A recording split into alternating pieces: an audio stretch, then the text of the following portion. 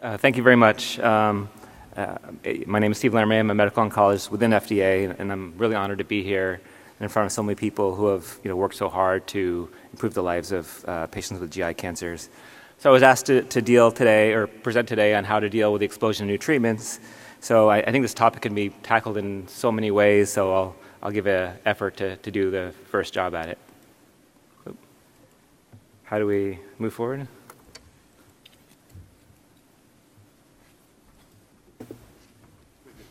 With this? Oh, okay. Okay. Thank you.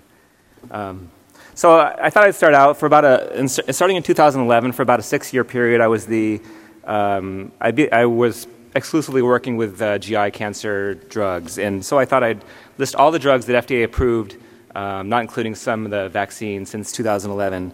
So clearly, there's many drugs approved here. Many of them have been transformative for some of the patients with different cancers. However, clearly the approval of new transformative drugs in GI cancers has appeared to lag behind some of the other tumor types. So for GI cancers, some of the drugs we approved include 3 drugs that affect the VEGF pathway and produce modest improvements in survival in patients with colon or gastric cancer. We approved TAS-102, which also is a modest improvement in third-line colorectal cancer. And we approved lutetium-177 dotatate for neuroendocrine tumors, which has been used for years, decades in the Netherlands, and probably has a bigger effect for patients with neuroendocrine tumors. However, we're still trying to learn how to sequence it. Finally, I highlighted nivolumab and pembrolizumab, which have received accelerated approval for gastric cancer and hepatocellular cancer. But probably the biggest effect of these 2 drugs is in patients with MSI-high cancers, which we, for the pembrolizumab, received the tissue-agnostic approval. So why has it been tougher in GI oncology? Well, it's, biology is most likely their main reason. So few of our patients with GI cancers have druggable targets. Many of the patients with GI cancers have a lower mutation burden compared to patients with melanoma or lung cancer. So immunotherapies may be harder to use for these patients. Is investment with companies different? I don't know. I don't have a sense of that. And of course, biology is paramount. We have to keep continuing on building what we've learned about the biology of these tumors, what Dr. Tabanero has done and Dr. Tejpar in Europe have done for many years. So despite what I've said in the previous slides, clearly progress has been made in different GI cancers. This lists some of the items that we've, as a community, have made progress on in the years in pancreatic and colorectal cancer. Just in this meeting, we've heard a positive trial in HCC, as well as Dr. Kanwa's positive trial in adjuvant, which is adjuvant pancreatic cancer, which will really make a big difference for patients. So in the red boxes, I just listed some of the applications and items which I've had the opportunity to work on while at the FDA. So regulatory progress. I thought I'd transition a little bit to how we've gone to this point as an FDA with some of these new drugs. When I started at the FDA, my review work really focused on cytokines and monoclonal antibodies regardless of indication. My first molecular entity that I worked on was ofatumumab for CLL. It was a very different agency back then, and what Dr. Paz has really done, I think that the most important, there's so many things that have happened at the FDA in the last 10 years, breakthrough, et cetera, but what he's really done is made specific teams working on disease expert teams in the different fields like GI cancers, breast cancer, lung cancer. And I think that's really made more of an academic atmosphere at the FDA. We're writing a lot more, we're giving more talks, we're being interactive with the community, with ASCO, ACR, hopefully with ESMO. And I think that really has made a big progress in how we deal with biology, how we deal with drugs. And coincident with that approach, we've seen a profound understanding of improvements in biology for different tumor types, and some drugs which are transformative and really have helped some patients. So from a historical perspective, in the 1970s, FDA approved drugs mainly using tumor shrinkage as an endpoint. So at that time, there were limited therapies available, and at the time, we granted regular approval for some of these therapies, mainly cytotoxic drugs. In the 1980s, a change in this interpretation occurred.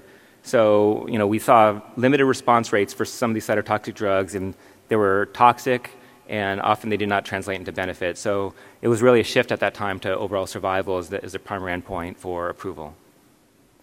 So, and then this started to happen, and This was a paper in 2001 for imatinib in CML, which really transformed the landscape of treatment for this disease. Profound change in knowing both the biology and a treatment for that biology and that disease. So it took many years for that revolution to really occur in solid tumors. So that was 2001. Now we're seeing this in some solid tumor types. So we understand the biology, we have enriched populations, strong basic science, and durability of some of these responses. So these are 3 different applications that I've had the pleasure to work on. One for brigatinib in lung cancer, for ALK-positive lung cancer, one for BRAF-positive anaplastic thyroid cancer, and one for MSI-high cancers, all with large response rates and durable responses as well. So looking closer at how we look at response rate as an agency, there are multiple variables for response rate. We look at tumor burden location. Again, a small pelvic lymph node that responds is different than a large local response in a patient with anaplastic thyroid cancer. Look at available therapy, unmet need. Are there complete responses? The durability of the responses. How many patients have the tumor reduced but less than 30%, as well as disease prevalence would be considered. Here's an example of where our tumors responding. So we've given full approval for certain dermatologic cancers who have had profound responses in disfiguring dermatologic lesions. The example on the left is vismodegib for basal cell cancer. The example on the right is denosumab, which I had a little bit of chance to work on. These are rarely local destructive tumors. So the patient right there has a sacral lesion and perhaps would have had to have an extremely morbid surgery to remove that tumor. So ultimately, the ultimate endpoint design, end trial design that should be considered for trials, it really depends on context. So equipoise is important for the ethical context of randomized trials. So the example on the right is crizotinib in lung cancer, which had a close to 70% response rate, median duration of response of 18 months. It's a rare population. There's no other therapies. So we granted that regular approval. And conversely, the situation on the left that you know all well, it has a regorafenib, it had a 1% response rate, but ultimately it did demonstrate benefit with an improved survival effect in these patients. However, there was equipoise to conduct that trial where there may not have been for the ROS1 positive lung cancer application. So randomization still has value. So again, everything is context dependent. So the example on the left is where we used overall survival as an endpoint. You all know this trial very well, TAS 102. The study did demonstrate a PFS effect, but it was a modest PFS effect, and the fact that it was able to demonstrate a statistically significant effect on overall survival made the application much stronger. Whereas on the right is lutetium 177 dotatate. This is a slower growing tumor. You had a very large effect on PFS, and requirement to demonstrate a survival effect would have resulted in delay of approval for many, many years. So these are some of the guiding principles moving forward. The best access for patients, of course, is approval of an effective drug and affordability, and I think we'll hear a lot about that in the next presentations. I'll mostly touch base on what's in the red box for investigational agents, focusing on more inclusive trials, better trials, and learning from the past. So more inclusive trials. One of the hot topics I'll highlight moving forward is that we need to think carefully about who we enroll in trials and where appropriate, increase enrollment into clinical trials to more closely mimic the patients who will receive the drug post-marketing. So these are some of the areas we focused on as an agency to improve eligibility: CNS, performance status, comorbidities, HIV, autoimmune diseases. The example on the right is an application for alectinib where these patients with ALK-positive lung cancer frequently have brain mets, and the company enrolling these patients greatly sped up development of the drug because they did enroll these patients, as well as it showed that the drug worked in brain mets, allowing for labeling claims in this population. So here's a FDA analysis of colorectal cancer that focused on the comparison of age of patients enrolled in colorectal cancer trials in applications submitted to FDA compared to the expected population of U.S. incidence of colorectal cancer. And clearly patients enrolled in clinical trials are younger than, and I think we all know this. And this is an older slide, but it's probably still close to true, although I don't know if the data will completely hold up. But this basically shows that if the prediction is if eligibility criteria are relaxed due to comorbidities, that we'll probably be able to enroll a more representative patient population, at least based on age. So now I'll shift to trial designs. And I think it's important to design a trial thoughtfully to ensure we enroll the appropriate number of patients in each trial. So clearly, novel designs are facilitated by biomarkers. So there are, of course, there are trials that will test multiple drugs at the same time. In one cancer, we have, the MRC Focus 4 trial in colon cancer. There's a planned Precision Promise trial to be intended to be run by PanCan that they publicly announced. There's also trials that can test multiple cancers in the same trial, like NCI Match or expansion cohort trials. There are registries or real-world data, as well as there's seamless designs, which I'll show you in a second, which are, in essence, a drug development in a single trial. So here is what we call a seamless design.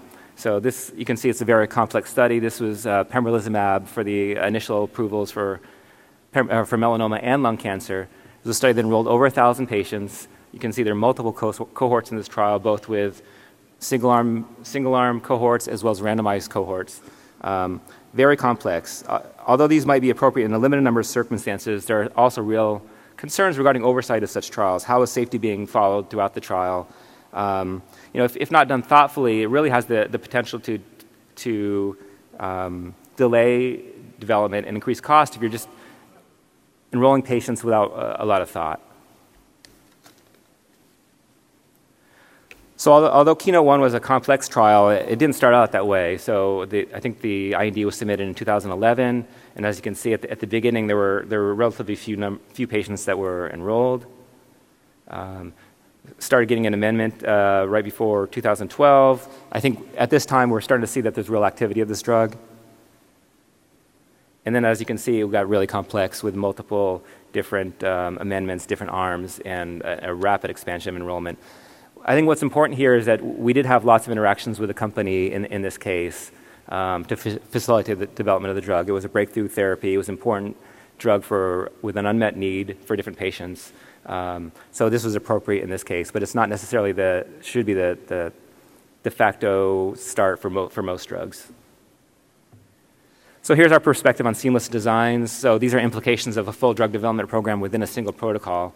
There needs to be the appropriate level of IRB scrutiny of these trials. Where appropriate, we need to have meetings between FDA and EMA and these companies. And it may be more difficult in these trials because, again, you don't have the clear demarcation of end of phase 1 meeting, end of phase 2. It's just a single trial. You want to make sure the size and quality of the safety database is adequate and that the study could be adequate to support global regulatory approvals, not just in one jurisdiction. And with informed consent, the consent probably will need to change from when you start the trial compared to when 600 patients are enrolled. Oh, I'll go back. I think what's important is that there needs to be real justification for the sample size in these trials. So I think all too often now we're seeing 300 to 600 patient trials submitted first in human trial, multiple different cohorts and combinations, and there's not really a lot of thought into the design and what questions are actually going to be asked to obtain relevant data. And if that's not the case, you're really we're not doing the right thing, both from drug development perspective and for the patients. Finally, I'm going to transition to learning from prior experience. So this is my tree of publicly reported trials in pancreatic cancer. Most of these were described in a paper by Jordan Berlin and the Pancreatic Cancer Action Network. So I'm going to click on. So all the drugs in the green boxes are drugs that, from what I could best tell, had single-arm data and they moved into phase 3. Most of these had very limited response rates or a limited response rate in combination with gemcitabine, and you couldn't isolate the effect of the drug in combination with gemcitabine. So it was minimal data that moved into phase 3. So rigosertinib was the same. However, it was stopped in early futility analysis, which was probably appropriate. There were 3 drugs that did have randomized phase 2 trials. The top one, CRS-207 GVAX, actually there's a breakthrough designation granted for that, and unfortunately for that one, it didn't pan out in the subsequent trial. Another one of these 2 drugs was moved into phase 3 based on a positive p-value in a subgroup analysis.